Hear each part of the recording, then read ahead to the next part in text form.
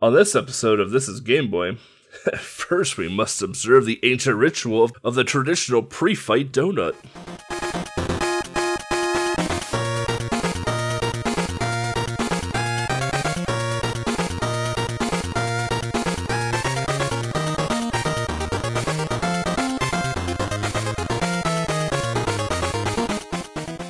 Alright. Hello everyone live watching in the chat, everyone at home or in their cars, bikes, whatever it may be, bus, listening to the episode.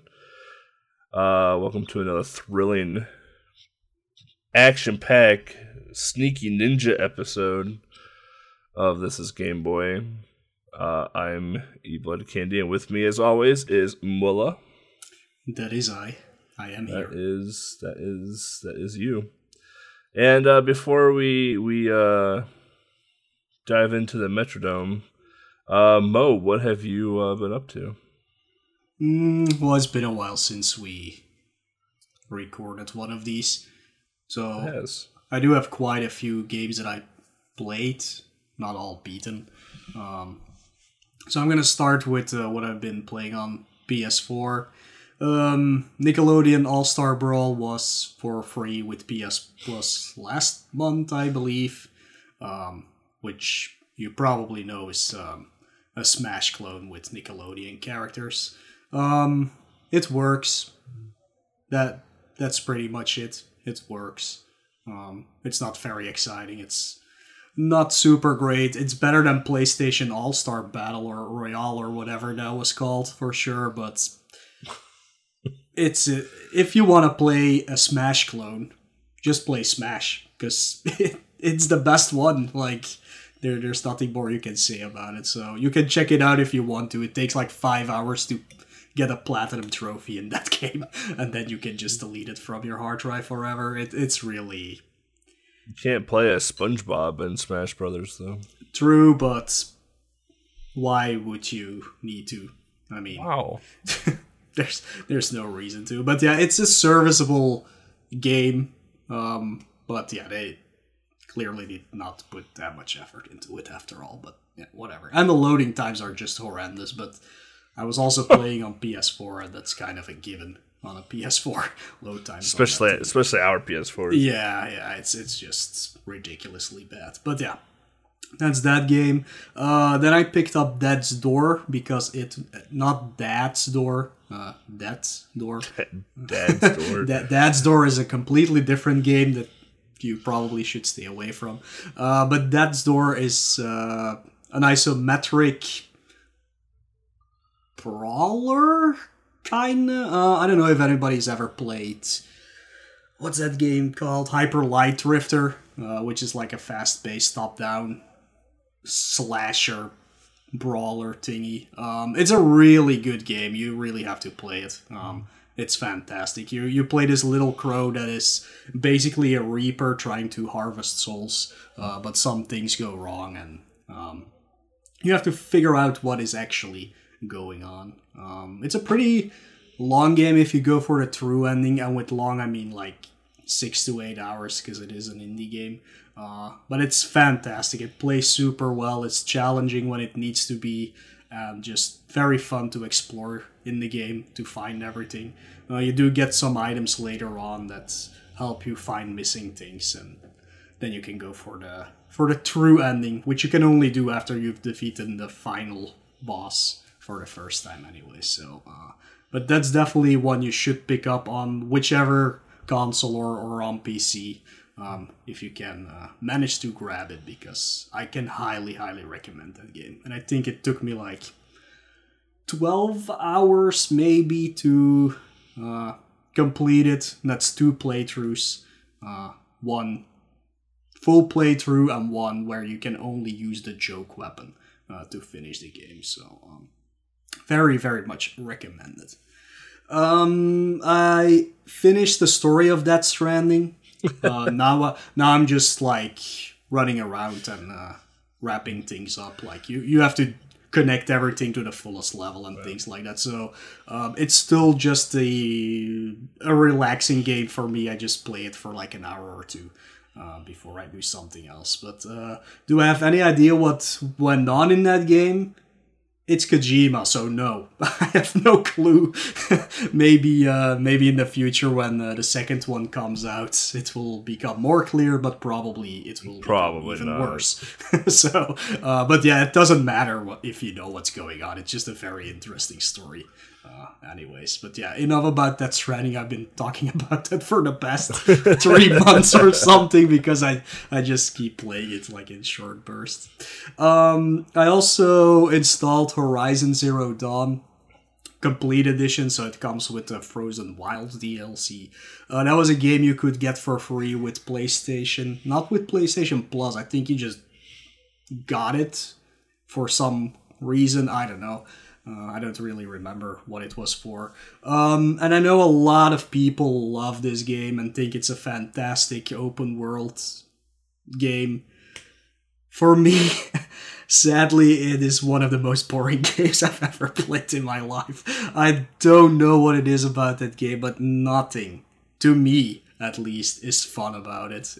You love open world games. So. Yeah, it starts with that problem, right? Like, I really do not enjoy open world games.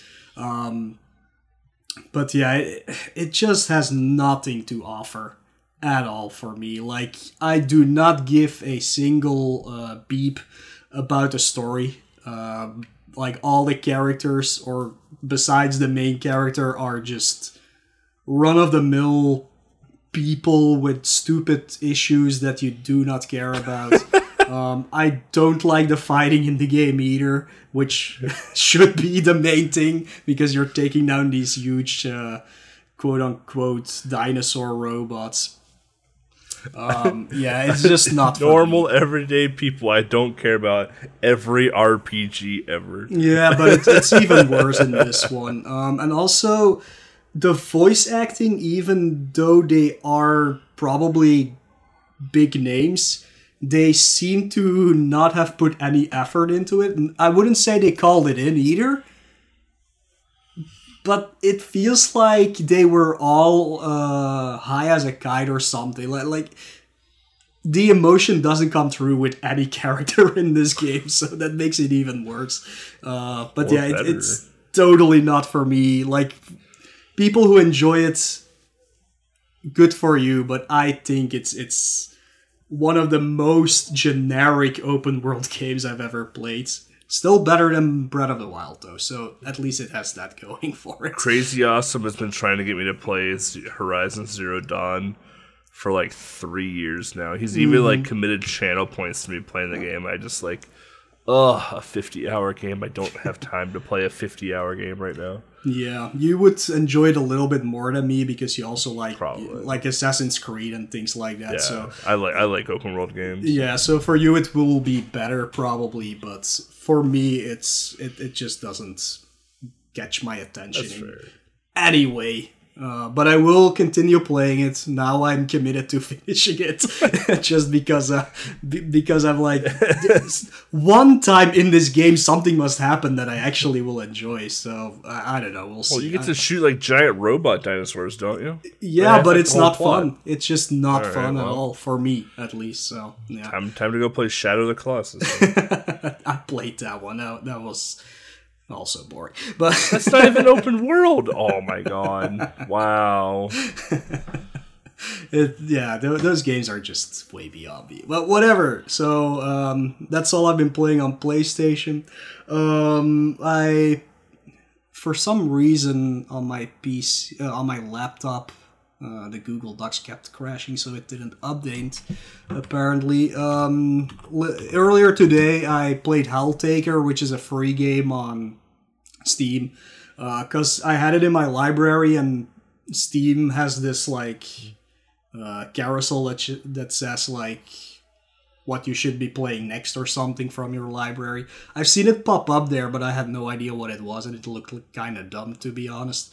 But then I saw a video earlier where somebody played it for 5 minutes and was like, oh, this is a really cool game, and it only takes like 40 minutes. I was like, okay, I have nothing to do. I'll just check it out real quick. And yeah, it took me an hour to finish the game. It's both a puzzle game and a fast reaction game depending on the stage you're in. But they're all really short puzzles.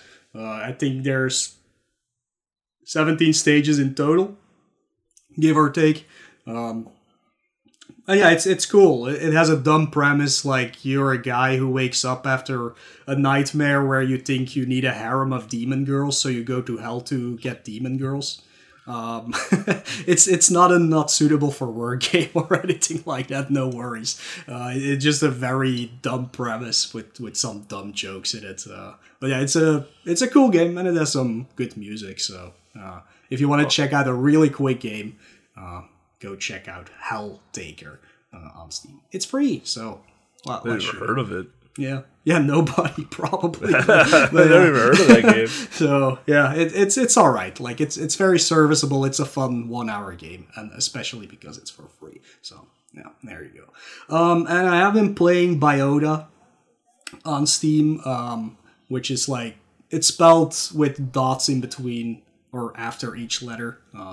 But I think you can just find it if you type in Biota, which is a Game Boy inspired graphics, Metroidvania, Metroid-like game,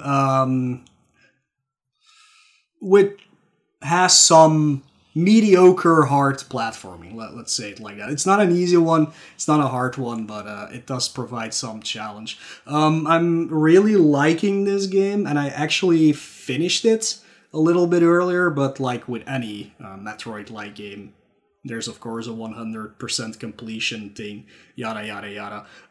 Normally I would go for that, but there is one thing that absolutely for me makes this game horrible.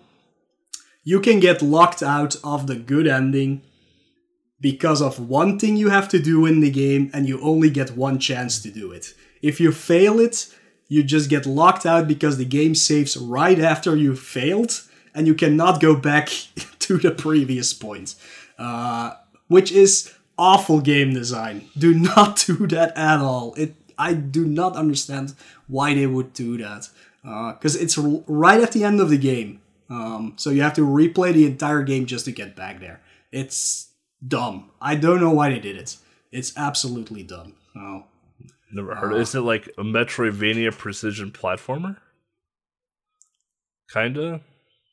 It's a little bit of everything. Like, it has shmup sections, it has, like, vehicle sections, it has blah, blah, blah. But normally it's just, like, a Metroid game where you just go from point A to point B to find an item so you can go to point C, and you go all over the map. It's not that big of a map either or anything like that, but yeah, it's your typical progression that you would get for a Metroid game. But yeah, it's really cool, except that one thing. It's kind of weird that they would block you off of getting the good ending because of one not mistake. It's one thing you can fail.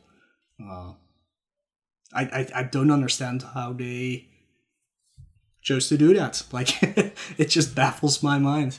But besides that, it's a really, really cool game. If you can grab it, definitely do so. I think it's $10 or something on Steam. Like, I got it during the sale. But I really enjoyed playing it, for sure. But I will go back to it to complete it later on. I did play some actual Game Boy games. Not that many, though. But I did play some. I finally finished Paperboy 2. I'm not gonna go on about that game because actually my next slide will be about Paperboy and Paperboy 2. Oh boy. Don't ask me why I'm doing a light on it. Probably because I'm very furious. But yeah, I just need to talk about that game to get all my thoughts out of my head. Such good games on Game Boy. What do you mean? Yeah, it's not a good game on any system ever made. But well, let's not get crazy here. Oh, I mean that for sure. But yeah, I will go into detail whenever I record the light and whenever that comes out. So be prepared for that. For some very choice words about the entire Paperboy franchise. I also played Doraemon Card, which is the weirdest card game I've ever played in my life. Because, like... It's so good. you pick Doraemon, and Doraemon just gets items constantly without having to pick them up, and you win. That's literally what this game is. It's weird. Like, it's a relatively short game too, right? Yeah, it has story mode or just like cup mode, I guess. I don't even know, but yeah, story mode is like you go through the same tracks 4 times, I believe, and they change the course a little bit in between each level. Yeah. I was kind of expecting there to be just like 20 levels or something, but yeah, it's a weird game. Like, you can finish it in an hour if you pick Doraemon, because he's literally overpowered. And it has a weird system where if you do not get first in the first lap, just reset the stage, because you're never going to get in front again, because the AI keeps spamming items and you can never get in front anymore. So it's a weird balanced game. I played the game for like 15 minutes one night. I was like, oh, I just looped my tracks. I'm like, did I beat the game? Question mark. Yeah, I played as Doraemon too. I was like, oh, this game's incredibly easy.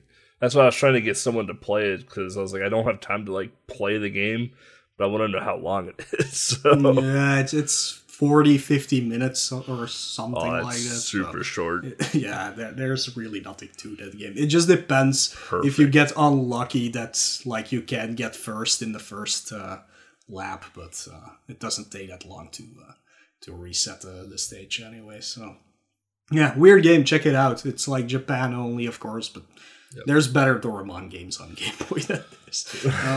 True. After that, I played Miner 2049er. Which is like an old Atari, very old game. ZX Spectrum. I don't know. It's like very old 70s. Yeah, it's super old. And actually, I really like this game. It's a very cool port. It just suffers from precision problems, I would say. Like, sometimes one of the platforms doesn't get picked up unless you do it in a perfect way, yada, yada, yada. If you've ever played City Connection, which is on NES, I believe, as well, which is also a port of an arcade game, you have a character and you have to step on each platform in the stage to convert it, and then you win the stage. This game only gives you 3 lives. You can get an extra one if you get 10,000 points or 1,000 points, one of the two. The problem is you can't have more than 3 lives, so even if you get set amount of points, if you already have 3 lives, it's just lost, which is dumb, in my opinion, but it's fine. Because it's 10 very short stages, but you have to like learn how to deal with said stage. There's only 2 difficult ones, in my opinion, 6 and 7. All the other stages are like relatively easy to figure out.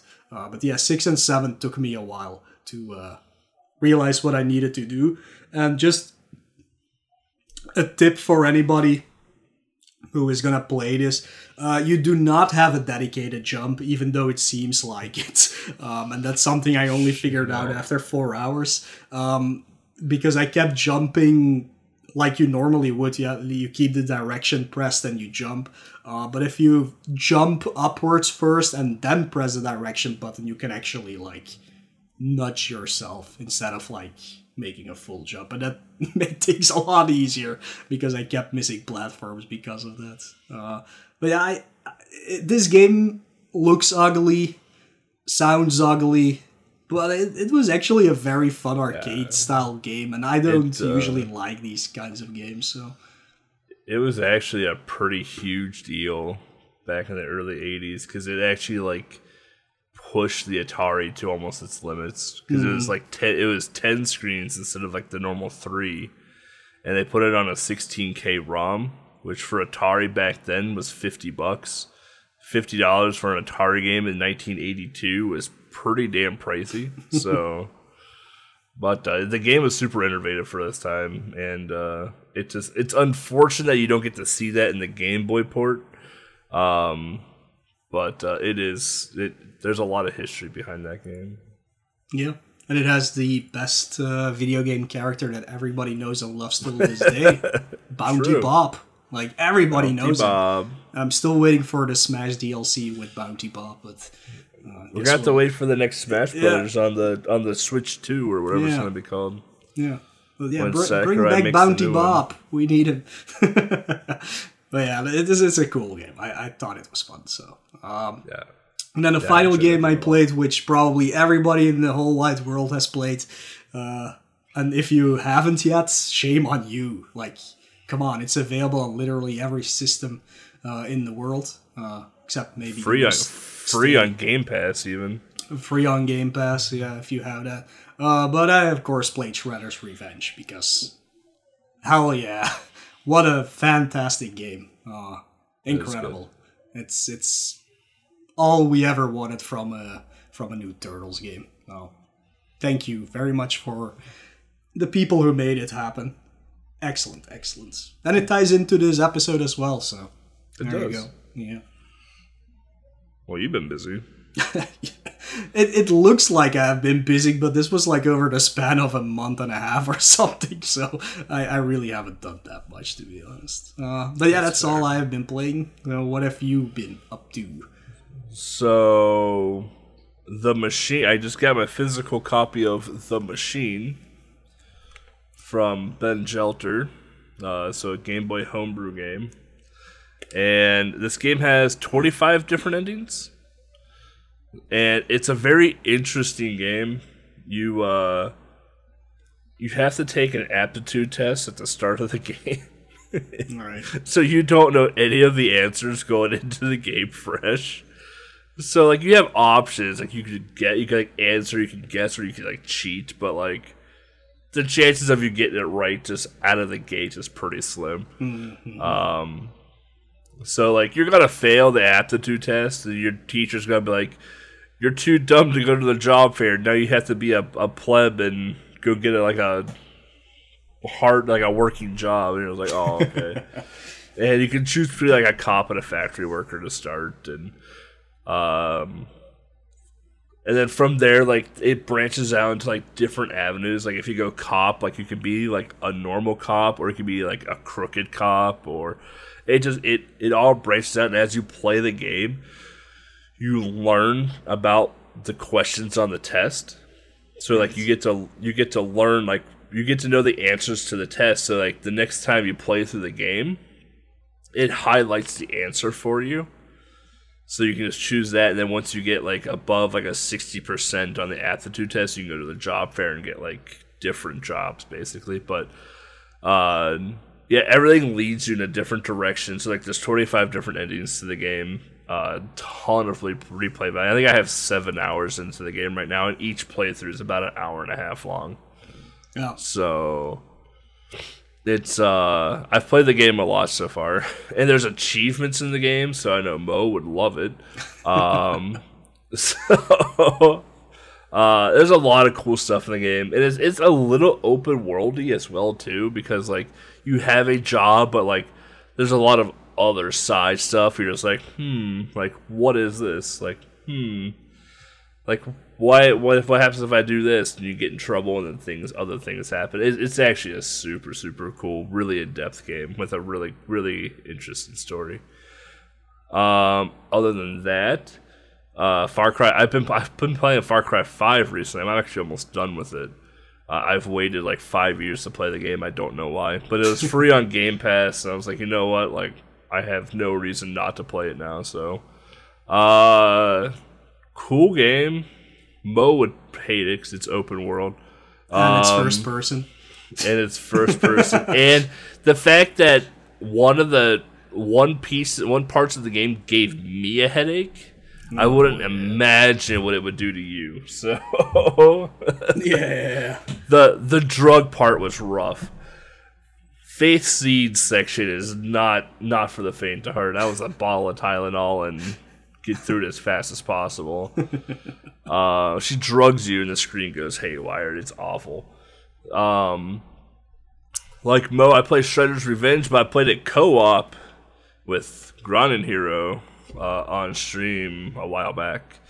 So that was a lot of fun. We did Raphael and Michelangelo co-op playthrough on Gnarly, the hardest difficulty. Mm-hmm. So that was a lot of fun. That was a good time. Then I went back and played through it again solo with Casey Jones, who is crazy overpowered. Casey Jones is probably the funnest character to play, but like, if you're looking to keep that challenge, like play like April or like one of the turtles. Don't play Leonardo; he's the worst character. I like playing as April actually. Yeah. April's not bad. Splinter's kind of useless. Leonardo is super useless. Donatello is the best after Casey Jones. And Donatello's not even my favorite turtle. Is his bow staff is that range on it's so dumb. Yeah. and he plays a Game Boy when he taunts. I mean, indeed. Yeah, the taunting. You taunt a lot in Shredder's Revenge. Yeah.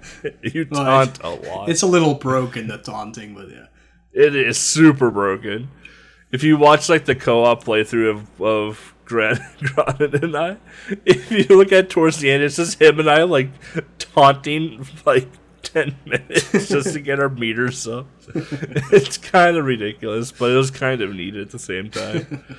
And then I played I didn't finish it because I was going to stream it, but I started playing this game called Trek to Yomi. It's a weird game. It's all in black and white with film grain, and you're you train as a samurai. You become a samurai. If you've ever played like the best thing I compare it to is the Assassin's Creed Chronicle games. So like the Assassin's Creed Chronicle games are like these side-scrolling, like they're not your normal open world, like they're the side-scrolling like kind of puzzle jumper type games. It's kind of similar to that, but like the camera like moves with you as well as you progress through the game, and you have to like know when to block and parry, and it's actually kind of a neat game. It's like a very simplified version of Ghost of Tsushima. But it's a fairly short game from what I read, and so I kind of want to finish it eventually and check it out in full. But that's all I've really been up to. I read The Last Ronin. I finished that yesterday, which was the Turtles, which was a Turtles arc, so meshes right back. Well, almost meshes back into this. And yeah, that's all I've done so far. So yeah, let's go diving into the actual game for this episode. And this is the perfect time to be talking about this game because again, Shredder's Revenge came out like 2 weeks ago. The Last Ronin hardcover came out this week. And within a few weeks we will have the Turtles Cowabunga collection coming out. I forgot about that. Yeah, and this game is on it, so this is definitely the best time to be talking Turtles, really. So, we're going to take a quick break with one of the amazing songs from this game. And when we get back, we'll start diving into TMNT 2, Back from the Sewers. See you then.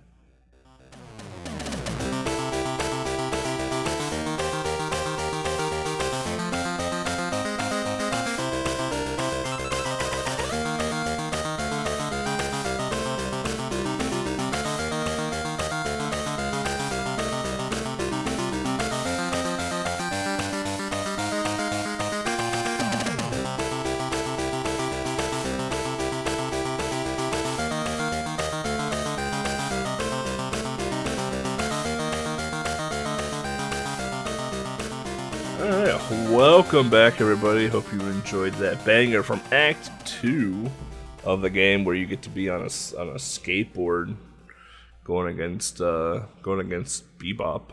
So we'll talk about that in a bit. But Turtles 2, so released November 15th, 1991 as, well, Teenage Mutant Ninja Turtles 2. And then December of 91 in the Americas, and then May 21st, 1992 in Europe. Nice. As Teenage Mutant Hero Turtles. Yep. So I think we covered the reason why for that in our Fall of the Foot Clan episode, I'm pretty sure. So Yeah, If you want more Europe info on doesn't that, know just that. go back to it. Europe is weird. That's why. Thank you, Germany. Yeah, thank you, Germany. Another reason to thank Germany. I think it was the UK, actually, in this case, but whatever. Well, we're still blaming Germany. Yeah. Developed by Konami, published by Konami back when they made good games. Composer, oh, I love Japanese names. Tsuyoshi Sekito? I mean, sure. Tsuyoshi Tsukido is fine, yeah. All right. So I actually have a decent amount of history about this guy here. So not to go crazy in depth with him, but was employed at Square Enix since 1995. So he worked on Final Fantasy stuff because Square Enix. He composed some of the best things he's known for is the Brave Fencer Musashi, Final Fantasy VII Advent Children. If you never saw that movie, you should probably go see it. And The Last Remnant in 2008. His career started at the end of the 80s when he joined Konami and worked on Space Manbo, but also worked with Hideo Kojima on SD Snatcher and Metal Gear 2 Solid Snake, the MSX versions, obviously. As for video game compilations, Double Dribble, Turtles 2, Tiny Toons Adventure, Buster's Hidden Treasures, Lethal Enforcers 2, the Chrono Trigger re-release on PlayStation, pretty much anything from 95 on Square Enix, he had a hand in, essentially. Especially if it was Final Fantasy or Kingdom Hearts. Big name. He's also in a band called the Black Mages, and the Star Onion. Yeah, so he plays guitar for the Black Mages and the Star Onions, and both groups actually do compositions for the Final Fantasy series. So awesome. Big time into audio composition, especially for the Final Fantasy franchise. And it shines in this game that he is actually an amazing composer, because it's one of my favorite soundtracks on Game Boy for sure. Yeah, genre beat 'em up and platformer. Both in quotes, because yes, like with a lot of beat 'em ups on Game Boy, enemies only take one hit, except for bosses. And it is a platformer because you do some platforming in this game, but it's more of go up a level and down a level, not really just jump over pits or dodge stuff or something like that. Walk right, sometimes press B. Yeah. So yeah. Plot. Mr. Mula. Yes, I have the plot here because we actually have the manual for this game. It's not much, so I mean, don't go grab a coffee and sit down in your lazy chair to listen to this epic tale of 4 turtles. It's literally just one page, and if you know a Game Boy manual, that's really not much. So yeah, Cowabunga, they're back from the sewers. Hey dudes and dudettes, your favorite heroes in a half shell are back for more action against Shredder and the Evil Foot Clan. It looks like Shredder is getting pretty frustrated with Splinter's boys. This time he has kidnapped ace reporter April. This time? You mean every time? Every time. And he is using her to set a trap for the turtles. The bad news is that Shredder isn't alone. The evil alien Krang is working with him. Yeah, duh. To plan his ambush. Between the two of them, this may be the toughest battle the turtles have ever faced. It is not. Just spoilers. They have faced way worse things than this. But yeah, that's literally it. April gets kidnapped. Oh boy. I mean, leave her kidnapped. She's useless. Yeah.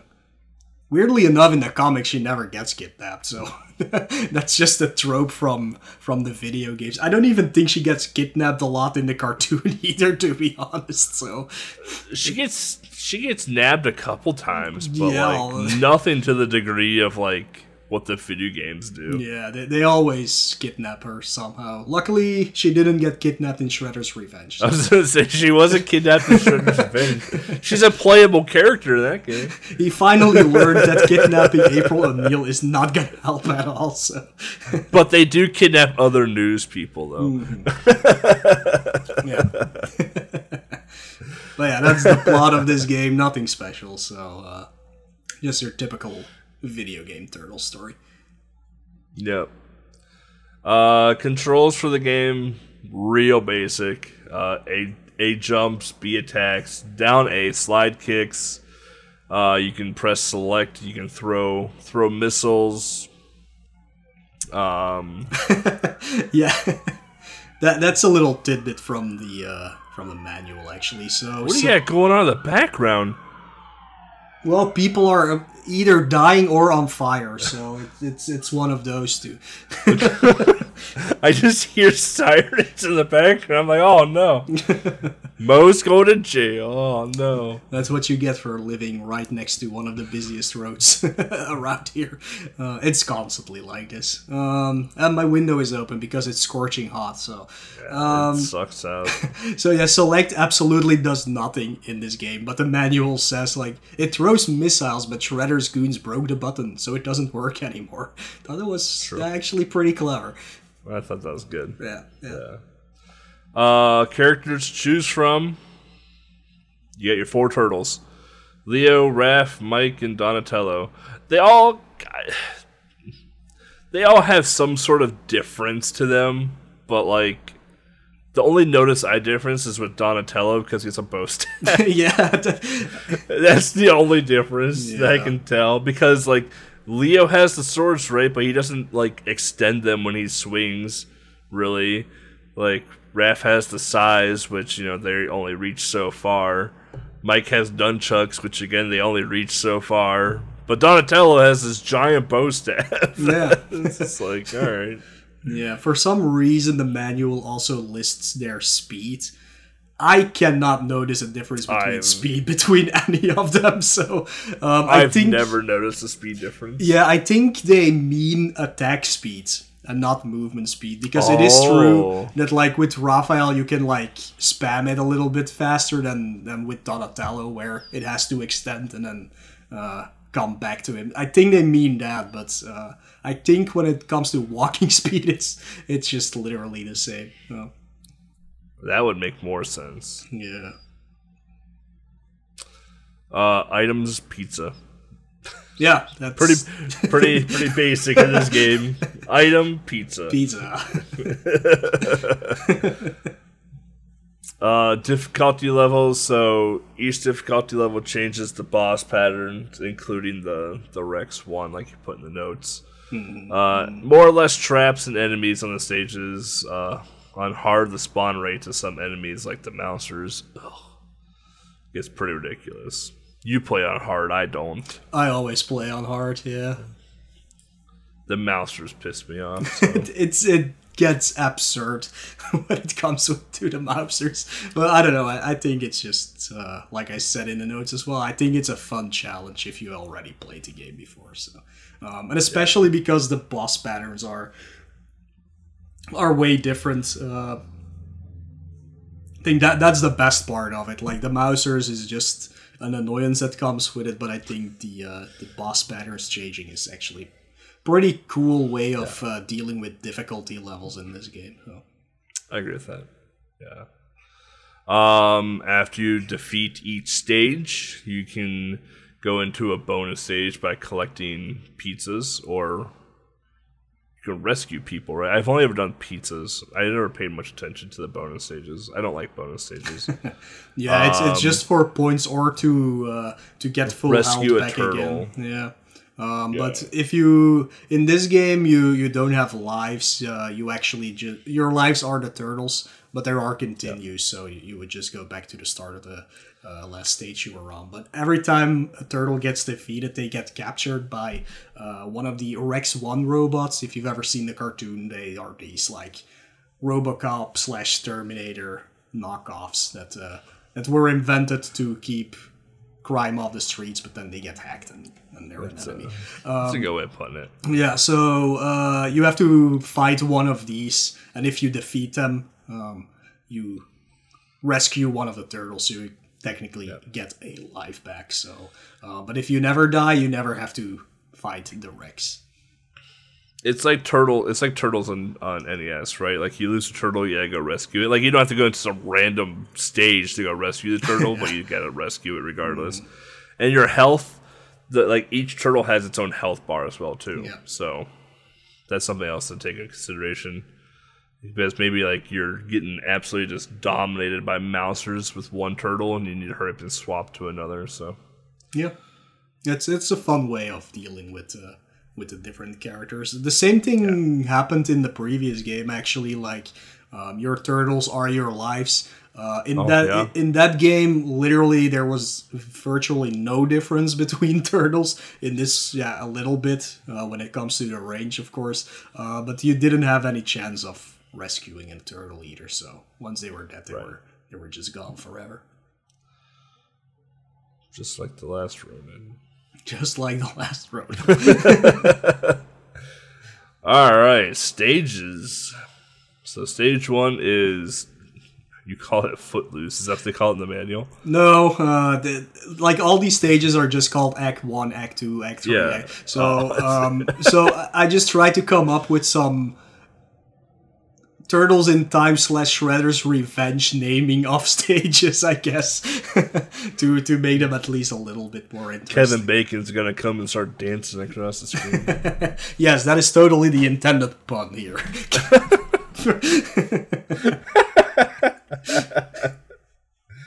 Yeah. You know what I forgot to do? Was start the video of the Turtles game on the podcast. Oh, well.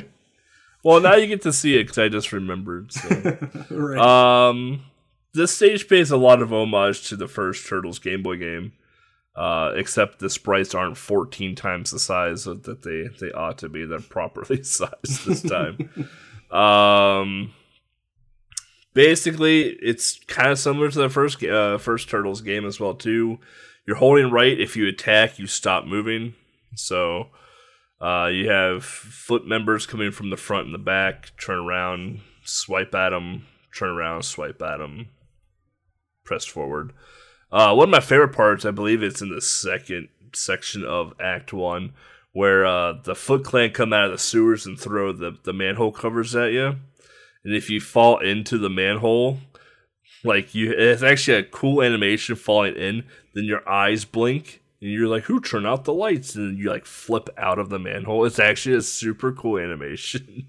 Yeah, it's nice that they did that on Game Boy. This, of course, is a reference to the arcade game or the second NES game where I think you can also fall down the things, and they do the same thing. But it's kind of nice they put that in the Game Boy one as well.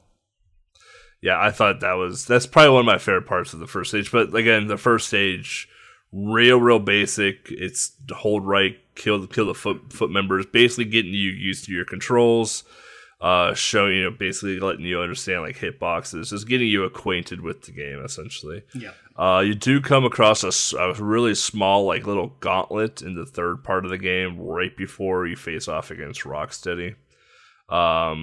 You come across a few of these gauntlets throughout the game, more so towards the end, but for the most part, they're easy because they're foot members. They die in one hit.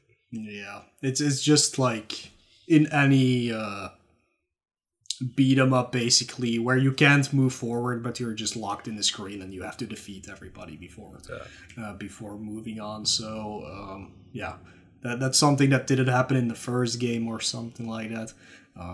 But yeah, it's typical of a beat 'em up that you clear the screen before you move on. But as this is also kind of a platforming game, usually you can just move on. So this is one of those times that the game just halts to let you fight some enemies.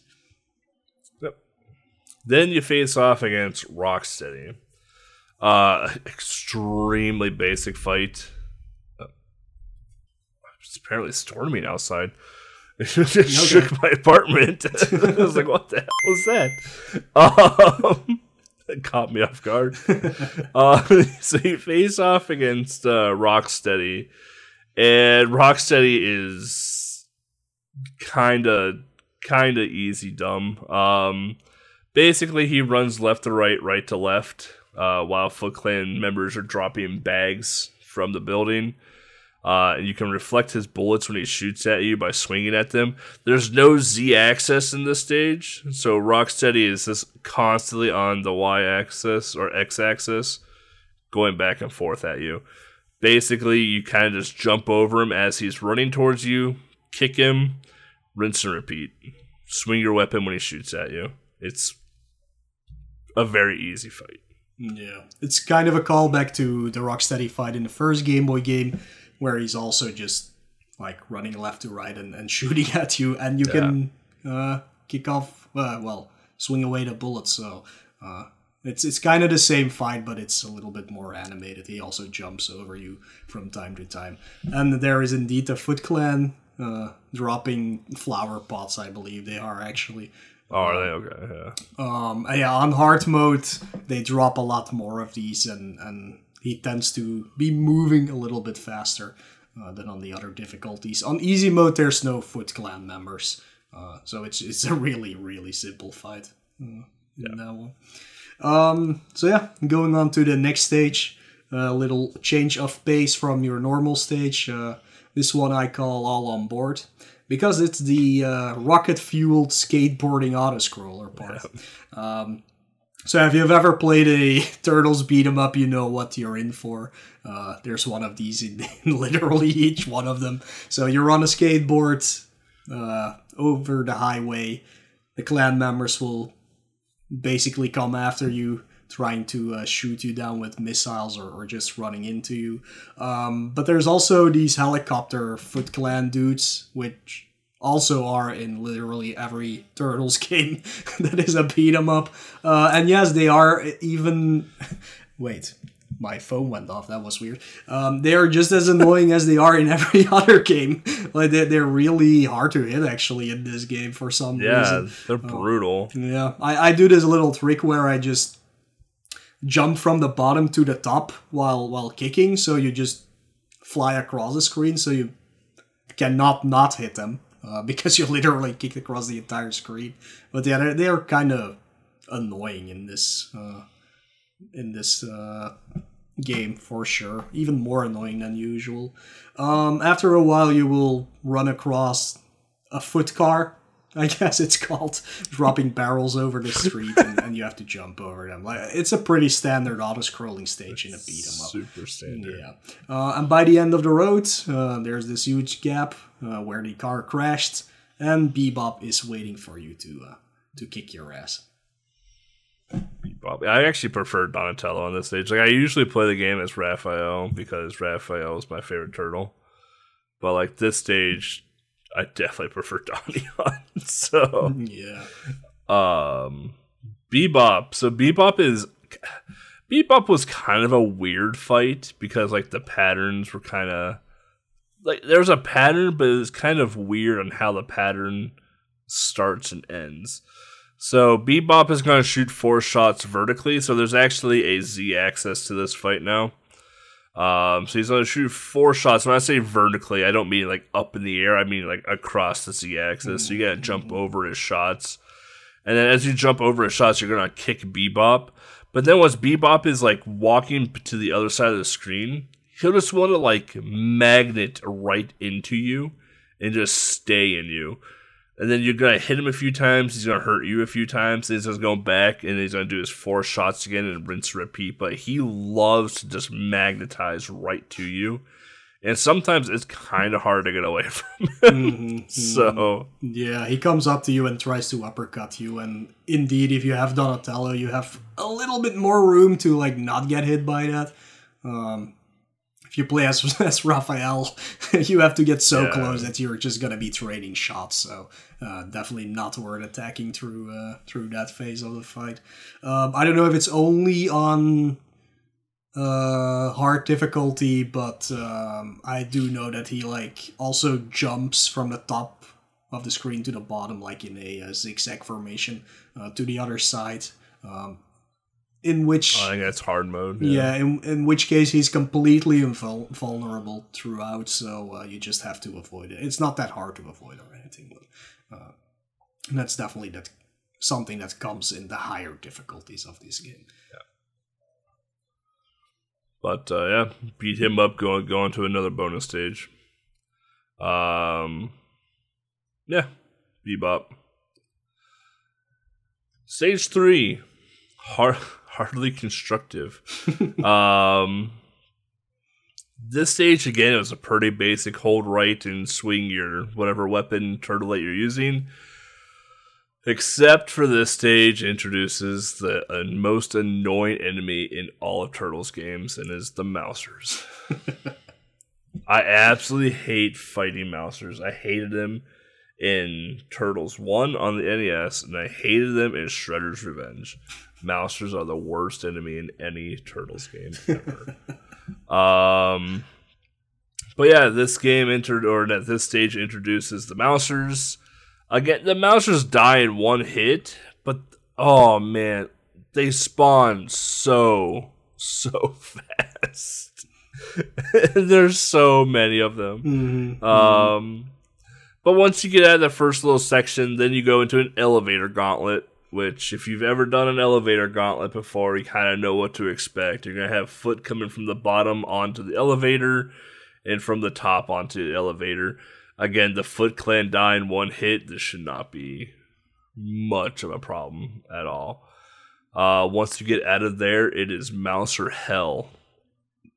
All the way until Krang. And when I mean Mouser hell, it is non-stop Mousers coming from both sides of the screen from the time you finish the gauntlet to the time you enter the Krang fight. It is brutal. If you're not quick enough, it is brutal. One of the hardest parts in the game if you're playing on hard mode, because it's relentless. It's literally every half a second a new one spawns in. So yeah, I play on normal, whatever it was, and it lagged my game. I couldn't imagine what it's like on hard when they're just like doubling the amount of Mousers coming at you. Like, on easy mode, it's normal. Like, it's like every 2 seconds or something. So you actually have room to breathe in that. But yeah, Mousers are the worst enemy in Turtles. But then you get to face off against Walking Mech or Metal Gear Krang. We're already on Krang. Yeah, already done with the game, basically. Krang is in his little, like, walking gears, little walking mech. Kind of an easy fight. He's gonna drop bombs from the sky. He's gonna shoot bombs out of his mech that fall from the sky. Just stand in between him to dodge them. Krang is gonna fly over and try and land on you. You can just walk under him. The hardest part is when he wants to go back to the right side of the screen. He's probably just going to walk into you. So just take that time and just deal some damage into him. His pattern's real basic. He shoots up rockets. They fall. You dodge him. He jumps up in the air, flies for a bit, drops down, and then backward walks to the right side of the screen again. Rinse and repeat. Easy fight, but expect to take damage. Yeah, for sure. On hard mode, he does this thing, this fake out thing where he starts walking to the left but then shoots you and goes back to the right. So, yeah. Like I said, this is actually a pretty hard stage, not only because of the Mousers, but also because of this fight, because it does get pretty hard to dodge all of the attacks if you don't know what you're doing. So, yeah, if you're playing on hard, make sure you know what's up there. Yeah. Stage 4. Oh, this is the second ugliest stage in the game. True. Yeah. Call it cave and craving. Yeah, you're craving caves, all right, in this stage. By far the least aesthetically pleasing looking stage in the game so far. Before this, all the details and the backgrounds and the atmosphere, spot on. Like, very well done very well conceptualized. We go into a cave. It looks like just someone took a poop and you're just running through the poop sewers because it does not look good. It does look better than the cave in Turtles 1, though, which was literally just black background and like a floor and nothing else. So at least it does have texture. At least it's textured turds on the wall this time. Yeah. It says smooth turds. But basically, the first part is pretty simple. You have these giant boulders for some reason that roll behind you. I call them meatballs. You go down this hill and you run fast down a hill because hill physics. And while running down a hill, you have to keep jumping over the boulders. That's literally the first part of the stage, is not to get ran over by the meatballs. And then part 2, Mouser Heaven again. There's holes in the floor and in the wall. They all come out. It's Mouser Heaven in the caves. And it is a disaster. This is probably my least favorite stage in the game. It's pretty much all I gotta say about this stage. Then you face off against the pizza monster. Yeah, then they introduce a mini boss in this stage, which is the pizza monster. If you've ever seen the episodes where like they put meatballs on a pizza and then they put them in the oven, but they're actually X from Dimension X, and then there's like this xenomorph, but it's yellow because, of course, it can't be an actual xenomorph, even though it absolutely looks like a xenomorph, but it is yellow, so it's legally distinct. So they call him the pizza monster. Not to be confused with the ones that are in Shredder's Revenge, which I actually don't know where they're from. But they're more like cheese monsters than pizza monsters, I guess. Oh, yeah. I forgot about them. Yeah, you're right. Yeah, I forgot about them. They're different, but it's the first They are one. Different. Yeah. Fun episode, actually. Very cool. Pizza monster. Yeah. On easy and normal, it's just one of them. On hard, it's 2, I believe, in the water. So, they are in the water. They pop out after every 3 steps they take. So it depends on where the third step is, where they will pop out, and you just jump kick them, and that's pretty much it. It only takes 5 hits to take them down. Yeah, you basically just look where the water shadow is. That's where they're gonna pop out. Yeah, pretty basic mini boss. Then once you defeat the pizza monster, you go off to face against Shredder. The first Shredder fight, pretty easy, honestly. There's no Z axis to the Shredder fight. It's only X and Y. So Shredder's gonna just like, I guess, charge. You can kind of call it a charge. Left to right, right to left. And he's going to do a charge beam at you. You jump over the charge beam and kick him in the face. He'll also jump up in the air and try and drop kick you. Just stand under him and he'll jump over you and then just punch him in the back of the head. It's actually a super easy fight in comparison to some of the other Shredder fights that you have in the past. So. Yeah, that is true on easy and normal. On hard mode, however, he moves so fast that you will probably die the first time you encounter him. He actually moves so fast when he's trying to do his diving jump kicks that you have to slide at the correct time in order to even be able to dodge him. So, again, like I said, hard mode actually provides a challenge, which is cool. So definitely check it out. That's good. Stage 5. Act 5. Descending Ascension. So this, in terms of level design, this is my least favorite stage. It's also the weirdest because it makes absolutely no sense what is going on. But yes, it doesn't at all. Somehow you get dropped off this floating construction beams in the sky. They drop you from the Turtles blimp. And that's the stage. The Turtles blimp is even better too, because like Splinter is staring at you with the biggest grin ever while flying the Turtles blimp. It's so good. Yeah. But basically, I call it the Mega Man 2 stage. It's the Airman stage where you just jump across the platforms in the air, and if you fall, you're probably likely to be dead. No, because it's just a repeating stage. Well, at the bottom you will be. No. It's an endless... I have died. No, it's I have an endless repeating falling. stage. You can die falling. I'm pretty sure you can't. I have video of it. I don't know how far you dropped then, but...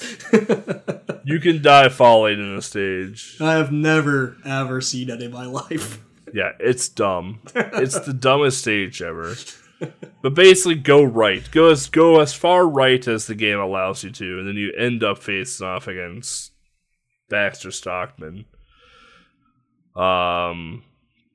Baxter, again, not is a XY fight. But when I say he shoots vertically this time, I actually mean he shoots in the air. So he's going to do 3 shots, and he's going to swoop down. Basically, and there's like 2 little levels you can jump on. You can jump on like this roof of like this little like building on the roof, or you can stay on the ground level. You basically just jump over the 3 shots, kick Baxter in his fly face, and then rinse and repeat. He's gonna do that left to right, right to left. Extremely easy fight to not get hit on. So yeah, same on hard. It's like the dumbest fights you can imagine, really. Yeah. Then you face off against Sergeant Granitor. And this was probably the most annoying fight, in my opinion, to go against, because he turns into a dumb ball. So he turns into a ball, rolls around like an idiot. And then once he pops out, he like shoots a flamethrower. The only time you can hurt him is when he's out of his ball form. But when he's out of his ball form, he's shooting his damn flamethrower. So it's kind of hard to do the fight without taking a decent amount of damage. It's just there's so much downtime in the fight. It's just a super annoying fight. There's no like real pattern to it. He drops to a ball, rolls around, comes out, turns into a gun. And that's when you have to hit him. It's just a matter of just paying attention, and you're gonna fall asleep during this fight because it's so boring. So, but once you beat him up, you get to save April. Yeah, and you get your sweet April kiss. So yeah, we've saved April. The game is over, right? Game is over. That was the entire point of this game. Oh, true. Yeah. So roll credits. That's right. We don't care about Shredder, Krang. Yeah. Yeah, no, it's not over because, of course, we have to... We've already beat him. Yeah, we actually did already beat him. Yeah, we've already beat him. But yeah, for some reason, they go after him yet again in the Technodrome because, I mean, this is Turtles and you have to have a Technodrome stage. So we're jumping into Act 6, which I called The Last Croman. Figured that joke out. That was good.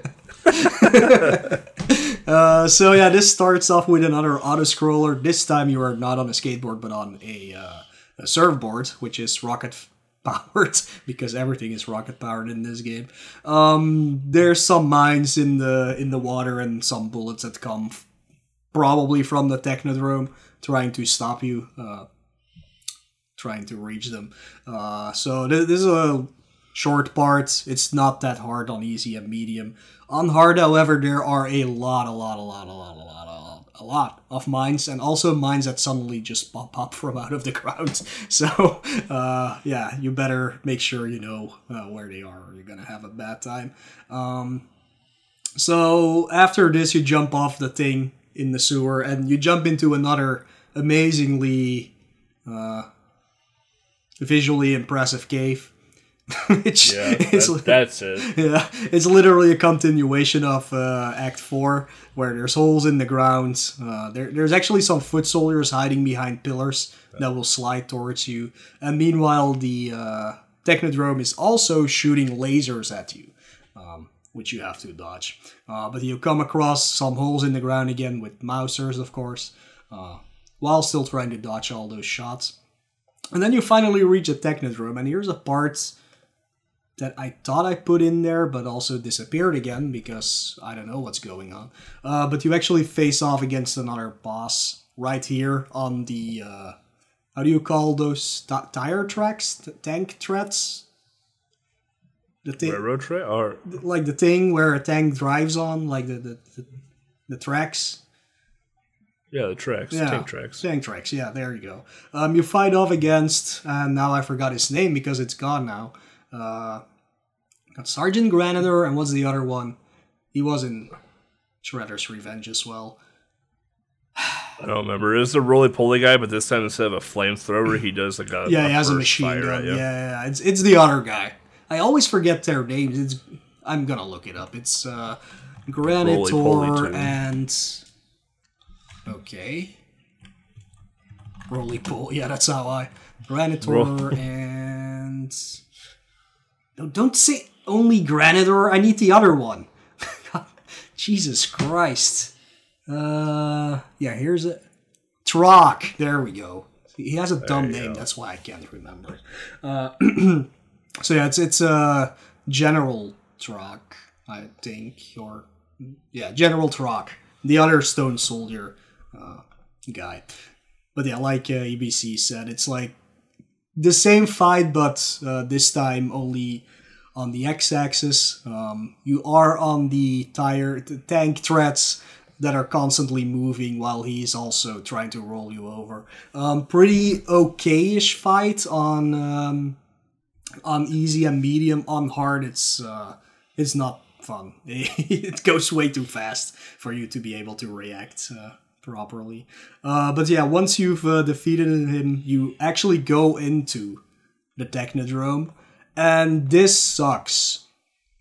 It sucks on easy, it sucks on medium, and it sucks on hard. At the start of the inside of the Technodrome, there are these cameras that shoot balls at you.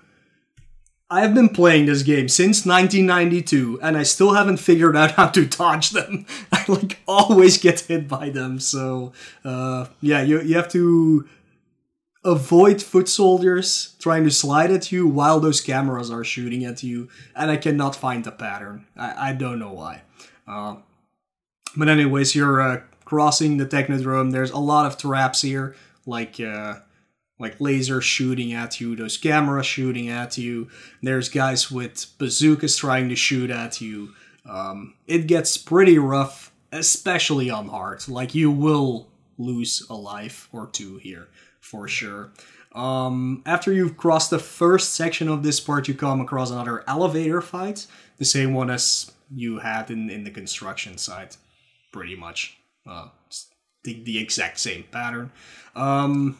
You get out of there, I think you have to fight a few Mausers here with You got Mausers with some and kind then of you have platforming section. Yeah, you got Mausers and you have those prodding robots, like the Roadkill Rodneys, right? Yeah, and those are the only enemies in the game that take 2 hits, just like in every other Turtle game. And this time, unlike in the first Turtles game, your jump kick does not do double damage. So you do have to hit them twice in this game. But they're super easy to avoid anyways. But then you reach another elevator and you're like, oh god, come on. This again for the 3rd time? But surprise, it's actually Super Shredder. Yeah, well, I mean, like, prior to Shredder, it's like a little maze to get through it. So, like, you have to, like, climb through the stage, and as you're climbing through, the goddamn Mousers are coming out of the woodworks. Oh, it's awful. But yeah, Shredder, Super Shredder, Super Duper Shredder. So this time Shredder's got some new moves because he has a Z-axis to work with. It's similar-ish to the first fight, but with some additionals. He can jump around. So he's going to flash into the 4 corners of the platform. And then when he stops, he's going to walk right towards you and keep slashing at you. Basically until you get to the other corner that he's slashing at you at. And then he's going to start flashing around the platform again. do expect to take some damage on this fight because, like, it looks like the sword wouldn't hit you, but sometimes it does. Game Boy hitboxes basically play a pretty big role in this. Otherwise, it's not a hard fight. It's just one of those fights you kind of have to, like, understand your hitbox on. Once you figure out, like, how the hitboxes, like, are actually, like, determined, then chances of you getting hit are pretty low at that point. But it's a pretty easy fight. Even on hard mode, it's a pretty easy fight, to be honest. But then you go back to some side-scrolling beat-em-up action right after you take out Shredder on the elevator. Yeah, with some very, very nice music. No, I'm wrong.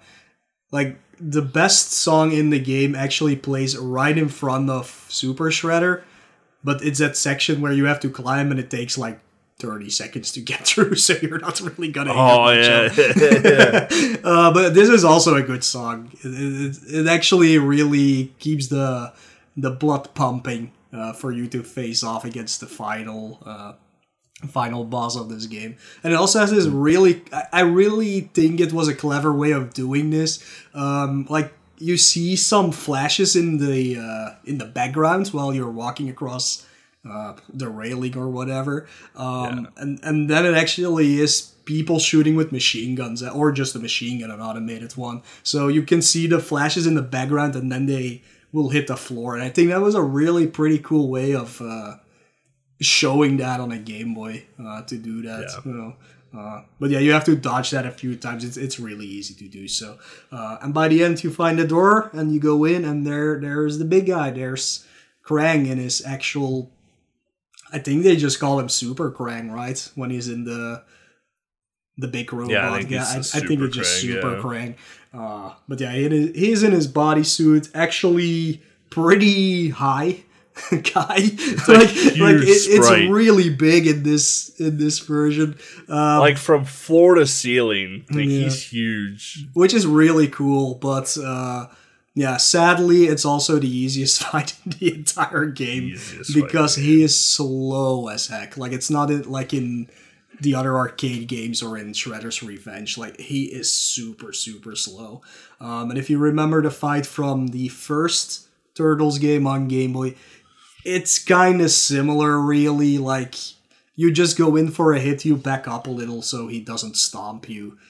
He jumps at you a few times, but it's all super easy to dodge. The only thing to keep in mind is that if he does stomp the ground, you get like stuck to the floor for a little bit because you're stunned. But it's a really, really simple fight to end the game with. There is like a god place to be in the fight too. So like after you kick Krang in the face, like you eventually start to inch left on the screen. If you hug the far most left wall and duck, he won't hit you ever. So there you go. If you get to the point where like you're super far left, just hug the left wall as tight as you can and duck, and you won't get hit. You won't get kicked by him. And basically rinse and repeat the fight. Kick Krang in the face, duck in the left corner, and you'll beat Krang, and then you'll beat the game. And it's the exact same fight on hard mode. So there's nothing different. Oh, wow.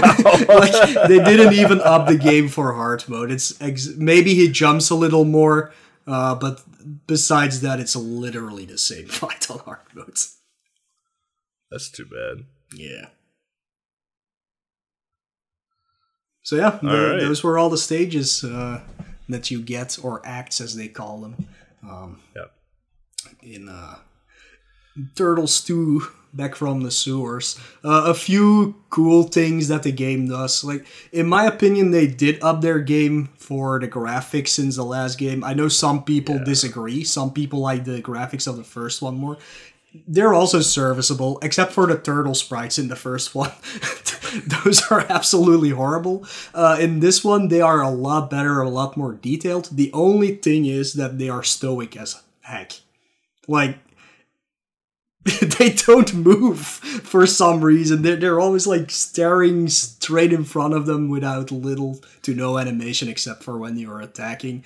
If you stand still, they will turn towards the camera though with their face with a very creepy smile, which it's just fun details that this game has that are pretty cool. Also, the pausing in this game is really nice.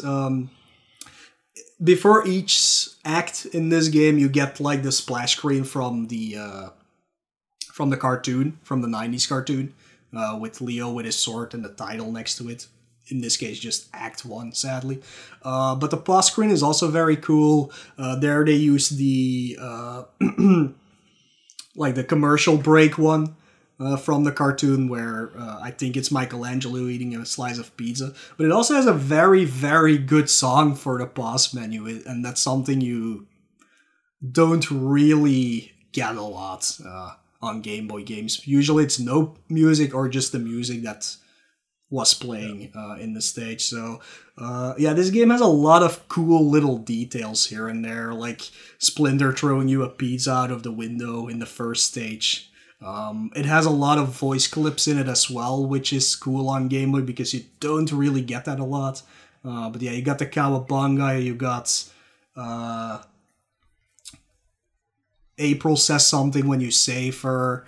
There all these little details that they put into this game, which makes it really, really cool. Sadly, it does offer 3 of the worst stages in these games, like the cave parts and that flying section that makes absolutely no sense at all. It's just weird, but all in all, I think this is a really well-rounded game, and it offers an easy difficulty for everybody to enjoy, a normal difficulty for more experienced players, and then hard mode, which which will totally screw you over with the spawn rate of the Mousers, but is a very fun challenge, and it's cool to see how they handled boss patterns differently, because that's also something you don't see on Game Boy very often, because usually it's just like, oh, you have less health or something like that. So, yeah. Yeah. But we also get grace of some really good cover art for both regions this time.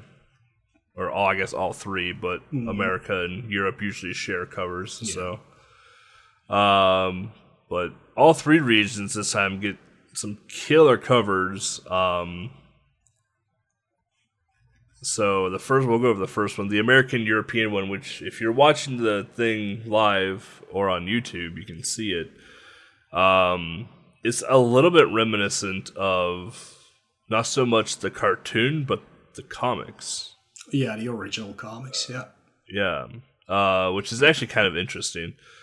Simply because, like, if you're our age and remember the Turtles from the 80s and early 90s, they weren't aggressive-looking turtles at all. They were pretty friendly-looking turtles for the most part. But the cover for Back from the Sewers is very much making them look very aggressive because the comics were, well, aggressive. So, but it's a really nice cover. At the top rightish corner, you get the Teenage Ninja Turtles logo that we all know and love with the Roman numeral 2 after the S, and then we have a kind of like an optical like oval with 4 pairs of eyes peering out of them because the turtles back from the sewers. And then the background is the sewers in which the turtles, all 4 turtles, are standing in. Michelangelo is the only one facing away from the camera, but you can tell it's him just because the color of the bandana. But all the turtles have their weapons out, and it looks like they're in the process of fighting something or about to fight something. So, I don't know who made the cover, but it actually could have been a drawing from like Kevin Eastman or Peter Laird, to be honest. Like, it's pretty close to the style, but colored in, of course, which they never did. But right. Yeah, it looks very close to that original style, at least, which is cool. Yeah, one thing we actually didn't talk about. This game has a cool intro as well with like It does. the logo in the sky, and then it like zooms down between the skyscrapers in New York until you hit the sewer manhole cover. It's like the Turtles 1 intro almost. Yeah. Like the movie from the Turtles. Yeah. That's pretty good. Like I said, there's a lot of detail in this game that's gets overlooked most of the time. But, yeah. And then the Japanese cover for the Turtles 2, a bit different. This is the one I probably would have expected as a kid because it's a bit more cartoony. Front top right away, you have Teenage Mutant Ninja Turtles, the logo, but instead of being Roman numerals, you just have a golden 2 right underneath of it because that's just what it was called in Japan. And then kind of like in a V pattern, kind of like making your eye just keep going down. You have the 4 turtles on skateboards smiling with actual eyes, like they have their weapons drawn, but like they're kind of just messing around, having a good time, not taking life too serious. And behind them is a silhouetted skyline of New York City. So, like I said, as a kid, I would have been more drawn to the Japanese cover than the American cover, mostly because like this is what I knew the Turtles as. So, yeah, especially because all games are basically based on the 90s cartoon anyways.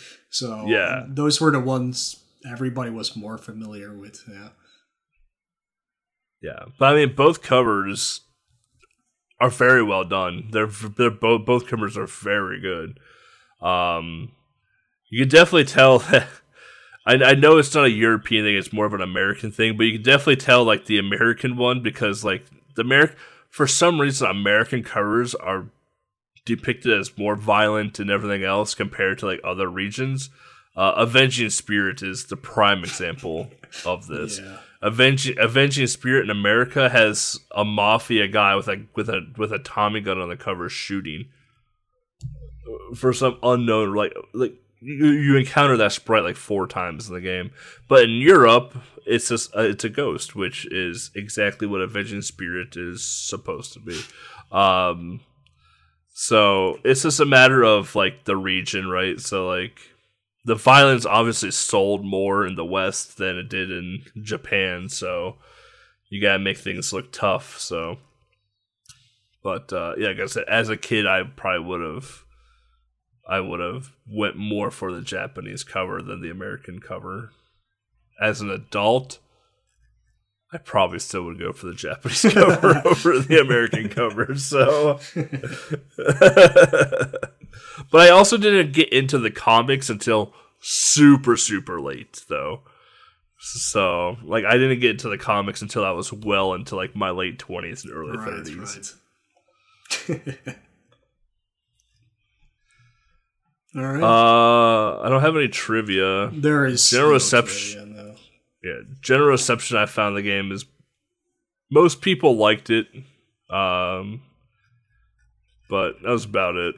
Most people liked it. It was nothing groundbreaking, nothing exciting. It was just most people enjoyed it. Yeah, it is a very enjoyable game for sure. And that's all what it needs to be, really. Like, yeah, can't expect anything more. Yeah, that's about it when it comes to our overview of this Turtles game. Yep. So yeah, we're gonna take another quick break here with another song. I'm gonna get some water before I die here because is it human? Yeah. When we get back, we'll go through our thoughts on history, some retro achievements, some speedrun stuff, and then we'll wrap up the episode. So yeah, hang on to your turtle shells, and we will be right back.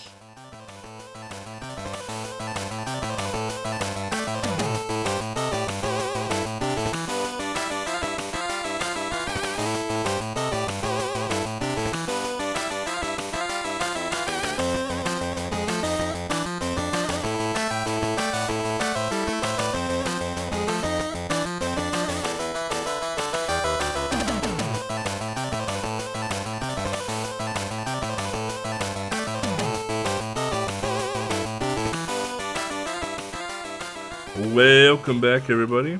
So Mo, I know you got some history with the game since you said you were playing it since 1992 earlier in the episode. So yeah, this was pretty much the moment I saw it in the store. I picked it up, especially because I already had the first one.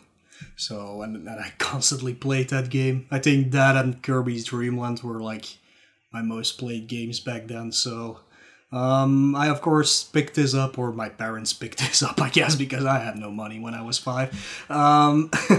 For me, this is my favorite of the 3 Turtles games on Game Boy. Just because it was just a step up from the first one for me, and because I absolutely love the music in this game. And it was also the first time, because like I didn't have a Super Nintendo, or I didn't play like the Turtles in Time arcade game or anything like that. So it was the first time that I saw other characters besides just Bebop, Rocksteady, Baxter Stockman, Krang, and Shredder. So it was really cool that they had the Pizza Monster, Granitor, and Troc in here, because I hadn't seen them before in Turtles games, so that was really cool. Radical Rescue, a game we will be talking about somewhere in the future for sure, is indeed a more unique game and a more interesting one, but for me, this is the most fun of the 3 on Game Boy for sure. And yeah, like mentioned before, I always play this game on hard because I've played this game so many times now that I just like the extra challenge that it gives me, and the other boss patterns. So yeah, I don't know, like if you want me to pick out of the 3 on Game Boy, I will always pick this one to play first, just because it's so fun. But usually I just do like a trilogy. Like I just play all 3 of them now. So yeah, for me, favorite Game Boy Turtles game, best soundtrack on Game Boy probably. So yeah, that's my thoughts and history with it. I never. My Game Boy growing up days were weird. It was basically like my parents would buy me games without me knowing or like asking. So that's how I ended up getting like Balloon Kid, right?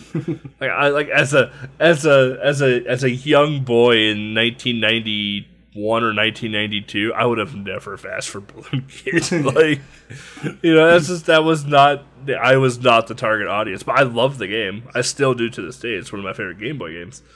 Like Godzilla, like I never asked for a Godzilla game, but I was super into Godzilla as a kid, so like my parents would buy it. Right? So like they would never consult me like what games I wanted.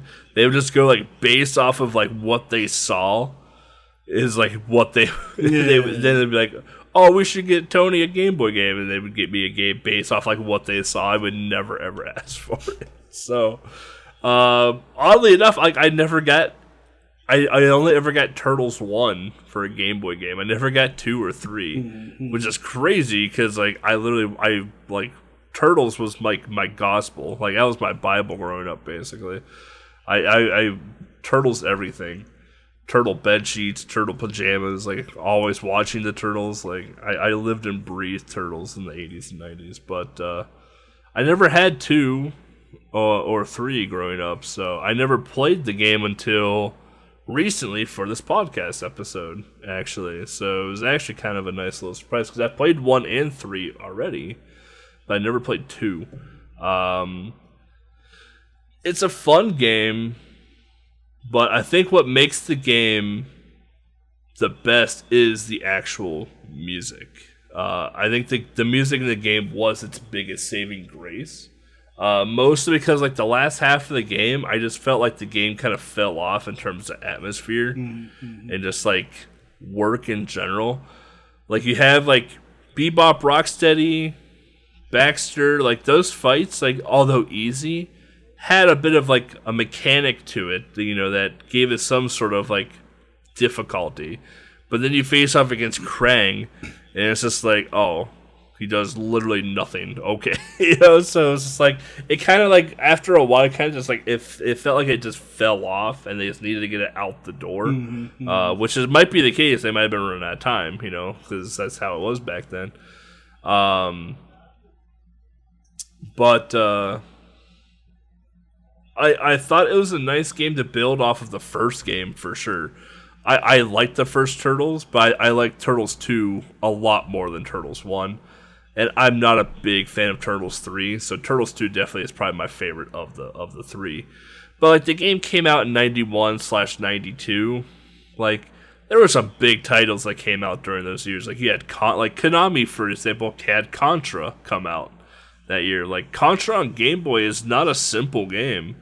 Like Contra on Game Boy, it's a pretty complex game. Kirby's Dream Land came out, which came, you know, with the double difficulties. Super Mario Land 2 came out, and as much as I love that damn game, that game was very innovative, and it pushed Game Boy quite a bit with its sound chip and just graphic and levels. Like it was a big game for a Game Boy. You know, so it's like you see Turtles 2 come out, and then like literally like months after, you see Contra, Kirby, and Super Mario Land 2 come out. You're just like, why couldn't Konami do this earlier? You know, like come on. So like comparing like the apples to apples with that, the game I felt like could have been pushed a bit more, but again, the team that did it could have been under some time constraint, hence why it kind of fell off towards the end. But overall, I enjoyed the game. I'll always enjoy a Turtles game for the most part. It's just I think it could have been better, but it is my favorite. It is my favorite of the three. The soundtrack is phenomenal. The soundtrack was, in my opinion, the soundtrack and like the fun little like I'll call them Easter eggs, like you pointed out before, like the pause menus and like the sewer dropping thing. Like the soundtrack and the Easter eggs, I thought were really, like, the soundtrack phenomenal, but the Easter eggs were a nice touch to really tie in a lot of like the turtle arcs from like the comics or like the cartoons and whatever else, like all into a game. I thought that was really cool. Yeah, a lot of fan service for sure in this one. Alright, let's move on to the retro achievements. If you can't wait for the Cowabunga collection, which will have achievements, but I assume there will, if I look at the other Konami collections like Contra and Castlevania, they will probably just be beat the game. So if you want some more achievements, this game does have some retro achievements. It's a pretty simple list, so it's nothing too crazy. It's finish the game on normal, finish the game on hard, play as all turtles, get all the bonus speeds in the bonus games on easy and hard or normal and hard difficulty, because the stages are a little bit different for when it comes to the bonus stages as well. Get some points, blah blah blah, and then there's some challenge trophies like defeat a boss without getting hit. Those are not on hard mode, so no worries about that. So it's a pretty simple list that you can easily knock out in like an hour or three. So if you're interested in getting some achievements, do it with the retro achievements. It's a fun list. I'm not always able to say that when it comes to the Game Boy achievements on retro achievements. But yeah, this is a very, very well done list. So there you go. I haven't done retro achievement stuff in a while. Like the last game I did was Trip World, which has like five trophies to it. But I like a little bit of a taste. Like I think the retro achievement thing is like a really, really cool thing that someone came up with that really like helps people get into retro gaming. Like it's using emulators and other stuff like that, sure, but like to get someone into like retro gaming, especially like newer generation people, like it's tough because everyone wants to flash that e-ping off a little bit with their trophies or their gamer scores or like, oh, you know, like, what else is there to the game? It says you hold right and go to the end. So, like, I think retro achievements, like, whoever thought of them and whoever built it out and made a system for it, like, kudos to you. Like, you definitely are pushing some of the retro gaming to the newer generation and keeping us older generation a lot more active into it too as well. So I think it's a super cool thing. If you never checked out Retro Achievements, I highly recommend it. Absolutely. Speedrun section. I don't know how the speedrun of this game works, but I can give you some leaderboard stuff. You play the game fast, I know that. Yes. But it's not a game where you can actually really go fast in, so... Yeah. Yeah. Can't speedrun auto-scrollers, remember that. So there are 3 categories in the game, in the speedrunning leaderboard. Easy any percent is held by Hammond Halil. Hammond Halil, yeah. 28 minutes, 51 seconds, 6 months ago. So it's a bit of a lengthy speedrun for Game Boy. Normal any percent is from Sasha Gaming, 30 minutes, 22 seconds, 1 year ago. And Mo, this one's for you. Hard any percent, there are no runs. I do not want to speedrun it either, because I do die a lot on hard as well, so... There are no runs for hard any percent Turtles 2. So if you're looking for a free world record, go ahead and post your Let's Play and get your name on the leaderboard. Don't post a Let's Play on a speedrunning leaderboard. Please don't do that.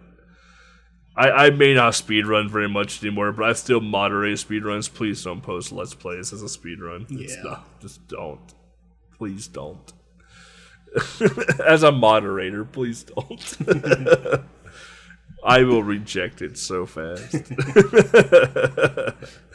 But then you get the, what is a speedrun? It's like, shut up.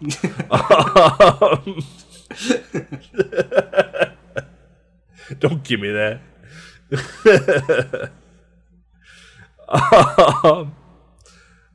We can skip the break song for this one. Let's go right into community events. We got a decent amount popping off. We'll start with Retro Gaming Live TV, since, you know, we are here on the Retro Gaming Live TV channel. No big marathons to announce yet, but we got some shows that y'all should check out for sure. We got Rando Mondays that happen at 7 p.m. Eastern Time, where a few people from the RGL staff and the community go through and play some randomizers on Monday nights. Kind of a fun time to watch. You got Golf Club with Kat and Vonnie on Wednesday nights, I think around 10 p.m. Eastern. I couldn't find an exact time in the Discord for that.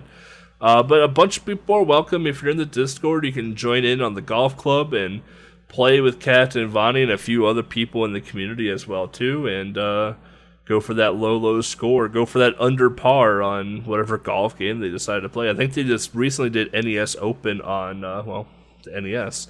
So... it's a good time there. And then we have Saturday Waffles. Kind of a limbo right now because people's schedules are a little bit weird because, well, it's summertime. People have vacations. People might be sick, etc., etc. But typically, Saturday Waffles are on Saturdays at starting around 1 p.m. Eastern Time, ending around midnight Eastern Time, depending on who's closing out the program. If it's me closing, it's about 4 a.m. Eastern Time. So I usually go all night if I'm closing the segment. Barbie speedruns. That's right. There is a Barbie speedrunning community out there.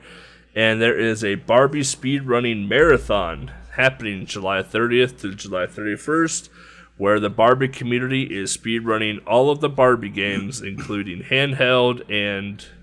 grounded consoles over the weekend. So definitely check that out on the Barbie Speedruns Twitch channel. We'll go in date order here because I didn't put that in the notes. Fastest First is doing a marathon from July 23rd to July 24th that is benefiting the Midwest Access Coalition. If you haven't heard the news in America, the Roe vs. Wade thing got overturned.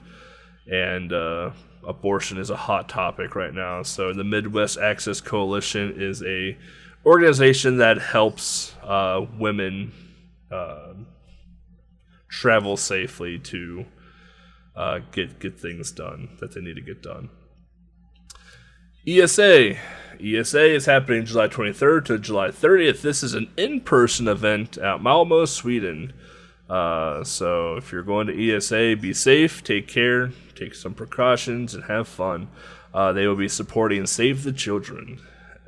I think they always support Save the Children every year. So Midwest Speed Fest, August 26th through August 28th. This is also an in-person event at 2D Con in Minneapolis, Minnesota. Again, if you're going to this, be safe, take some precaution, and have fun. I forgot the charity event that they support because I couldn't find it quickly. But that's it for stuff coming up in the next month or so. So keep an eye out on that. Obviously, keep an eye out for things because Mo and I need to dig through some Tiny 10 stuff here pretty soon. Sure. Because Tiny 10 number 13, 14? 13, I believe. Yeah. I think it's 13. Tiny 10 13 is quickly approaching, so keep your eyes out on that, and we'll have more news and reveals and stuff like that later, obviously. The Best of NES thing is happening as well, too. I don't know much of that information because I'm not really a part of that whole community anymore, but I do know the Best of NES is happening again, where they're voting for the games to go into the race. So, right. That's about all I know. That's about all I know about that. So, if you're into the Best of NES and you're into NES speedrunning, go check Twitter about it and see what's going on with that. Do we have any questions? We do not have any questions in our Discord, but for people who are still watching, we'll wait a little bit. If you have any question about the game or the podcast in general, please post them in chat and we will answer them. And otherwise, we will just move on. Why is Raphael the best turtle? I can't agree with that. So how can you not agree? It is okay. Donatello. There's just no other answer. How is Donatello He is the best. He does machines. Here's the order. Here's the correct order of turtles. It goes Raphael, Michelangelo, Donatello, and that's it. Leo doesn't even make the list. Oh boy. Leonardo doesn't even make the list. Poor guy. I've never liked Leonardo. Never liked him. I don't even like playing as him in games. Oh no. His special attack is so useless in Shredder's Revenge. Like, it's good for like the 0.5 seconds that it's active for. What a useless character. All the Leonardo fans are gone now. But the Raphael fans. Right. All right. I guess we could just move on. And if one comes in, we'll answer it later. No problem. Yeah. But yeah, I guess it's time for our very well set up outro, like always. Because hot damn, are we good at scripted.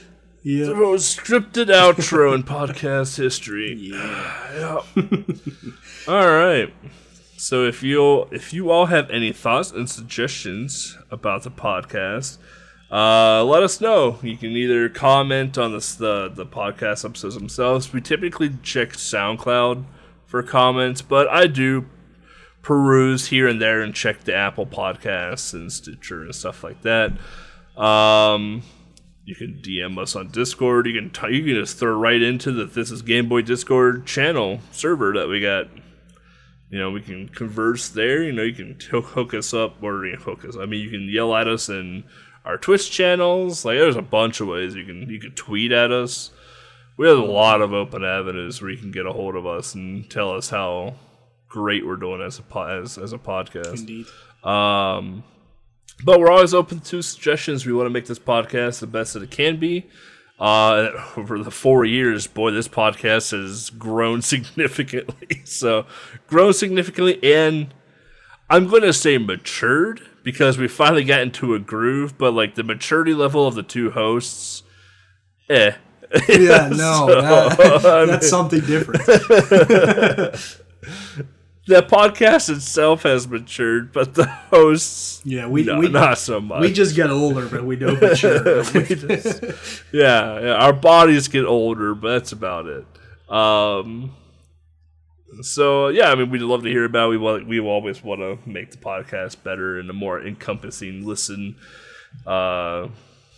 If you're traveling or just chilling or watching these now live, so and you can find me, Eat Bloody Candy, on Twitch, Twitter, YouTube, Instagram, TikTok. Yeah, where can I find you, Mo? You can find me on Twitch, Twitter, YouTube, and Instagram, all /Moeleuch, which is spelled MOELLEUH. Glad we had to really think about where we're at on social media. And you can find our awesome, wonderful producer, Sprinty Legs on Twitch and Twitter, Legs on YouTube. And definitely check out her project website, www.sprintylegs.com, where you can see all the stuff that she's working on behind the scenes. You can get some time conversion going for Super Game Boy 1 to whatever you need to convert it to. And it's also where the Game Boy manual database is being held as well. So if you want to see if we have a Game Boy manual there, chances are we may have it. Chances are it's probably in Legs' queue and she hasn't hit accept yet. Still waiting for my Wizardry 3 manual to be accepted. My 52-page manual that I scanned explicitly for her. Yeah. Still waiting for that one to be approved. But let's see here. What else we got? We got a Patreon. We got the Patreon, where we have a certain amount of tiers. We still need to rethink the whole monthly thing, because the monthly thing used to be, if we hit so much, we're going to live stream. Well, now we're partnered with RGL, and, well, we live stream the big episodes. So we're trying to figure all that stuff out still. But in the cool tiering things, if you are a patron to the Patreon, so weird to say that, you get exclusive premiere access to Haunt Hunters, which is a horror Let's Play series that Mo and I do on the YouTubes. This time around, you have Fishing Vacation, which is a Game Boy-inspired horror game. Kind of a lot of fun. That'll be coming out to the public here in probably the next couple weeks, week or two. You get some codes you get some discount codes in the store. You get access to behind the scenes stuff, notes, bloopers, all sorts of shenanigans that kind of happens off camera, off mic. So yeah, well, now that we're doing these live, if you watch it live, you've already seen them, of course, except for the light ones, because we're not doing those. But yeah. I get to see some of the shenanigans, I guess. But if Patreon's not your thing, because subscription services is literally just everything in this world, and some people forget you have subscription services, like me, for example. We have PayPal. If you do donate to us through PayPal, please let one of us know. We want to thank you in some fashion for supporting the podcast. If money is not your thing, well, money is everyone's thing, but if money is tight and you just don't want to spend money, because I get it, listening to the podcast, watching the podcast, subscribing to the podcast, reviewing the podcast, rating the podcast, all that stuff that you can do on a website like SoundCloud, Apple TV, YouTube, or Apple Podcast, YouTube, Stitcher, all that greatly impacts the podcast in so many positive ways. It ranks us up on lists, it gets us more well known in Google searches, and it just makes our heart melt when someone listens to us talk about a 30-plus-year-old video game. So yeah, you could also choose to like blast us through your company speakers True. throughout the day, and then people are gonna be like, "What the hell is this crap?" And then you say what this crap is, and then people are gonna listen to it anyways. This is what you do. You go to your favorite streamer's channel, and if they're doing like the music thing where like you can request music type deal, you can actually just go to youtube.com, type in "This is Game Boy Podcast" and find your favorite episode. I highly recommend True Lies or Amazing Penguin. You can copy that and then request that URL, and then that way, when it's your turn to get your music onto the stream, it just plays that "This is Game Boy" episode, and the thousands of people watching the streamer can now listen to the podcast episode. It's an easy win-win for us all. So yeah, please do not actually do that. I mean, it is royalty free, so yeah. So technically they would get in trouble, but we're not going to DMCA you. Yeah, they might DMCA us or something like that. But yeah, please do not do that. I did it to a friend once. He was like, "I got a request going." I'm like, "Oh, this is Game Boy Podcast." And just threw an episode up on the stream. Oh boy. Yeah, don't actually do that to streamers. You can get a decent amount of trouble doing that. Yeah, don't actually do that. If people are asking on Twitter or whatever, "Do you know a good podcast?" mention us. That's a good way to do it. Yeah. I guess we gotta keep selling out. We have a merch store as well too. Merch.thisisgameboy.com. We have our limited edition shirt out right now to celebrate our 4th year of doing this podcast. 4 years.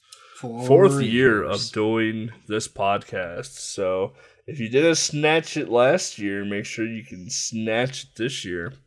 I have mine's on the couch right now, but I have mine. I've watched it definitely a bajillion times, and the screen print hasn't worn off on it. So, nice shirt. Mine's kind of heavy duty. It's pretty nice. It's a nice shirt. It's a very nice shirt. Yeah. And we have coffee cups too. Yeah. Although Mo said we would never sell coffee cups, I proved him wrong. And you can find all of that information on thisisgameboy.com, and with a little widget to the most previous episode of the podcast, if it works, and a little when it wants to work, because the SoundCloud API is great. It's great. So when it wants to work, you can listen to the previous episode on the website itself. And there's also little blurbs and bios and links for the three of us involved with the podcast as well. Yeah. All right. I think that wraps it all up. I am still... well-scripted outro. Yeah. I am still in the process of making a new shirt.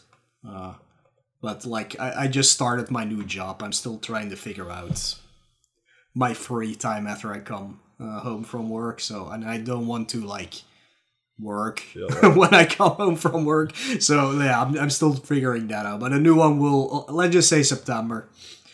Let's just say that. I'm pretty sure I can do it before then. Welcome to my life, not wanting to work after work, man. Yeah, for sure.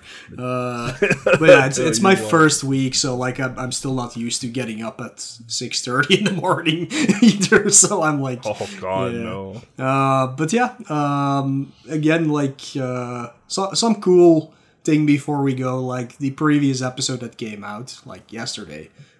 Your light on Ruby and Rusty Save the Crows. Yeah. So this doesn't happen very often, but it's cool when it does. But the creator of the game actually commented a lot on the SoundCloud episode, so you can read his comments, and they're little tidbits of extra information about the game and things like that. So that's really cool. So if you're listening to this on SoundCloud. Make sure to like open up the episode in the separate window instead of just playing it on the front page, and then you can read the extra things that that come with that he posted, which is really cool. So the Ruby and Rusty stuff was kind of crazy how it all happened too. Like it was so weird how all of that just kind of like transpired. You know, it was like he reached out to Gygas, and Gygas like, I'm too busy. And then he tags me, and then all of a sudden like Max and I are like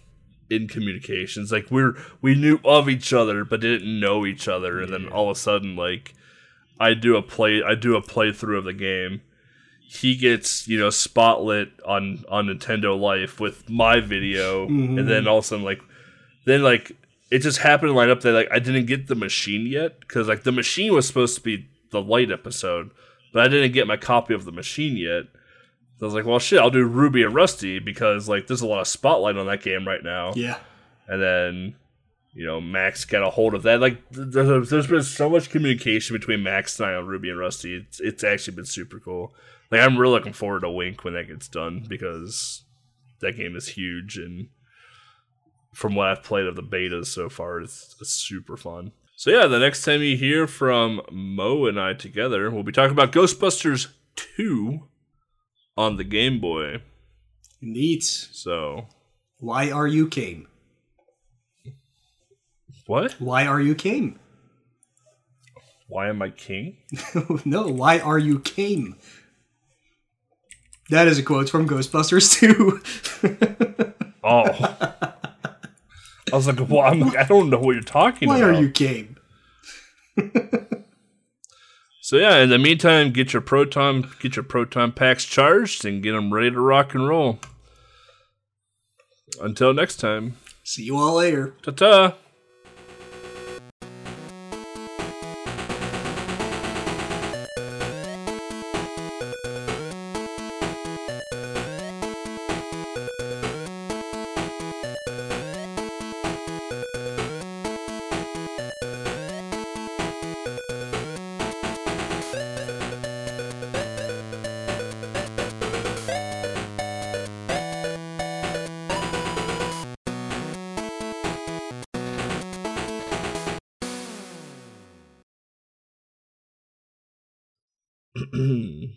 I forgot to get coffee too. This is an awful start. Everything else is done except for me. Alright.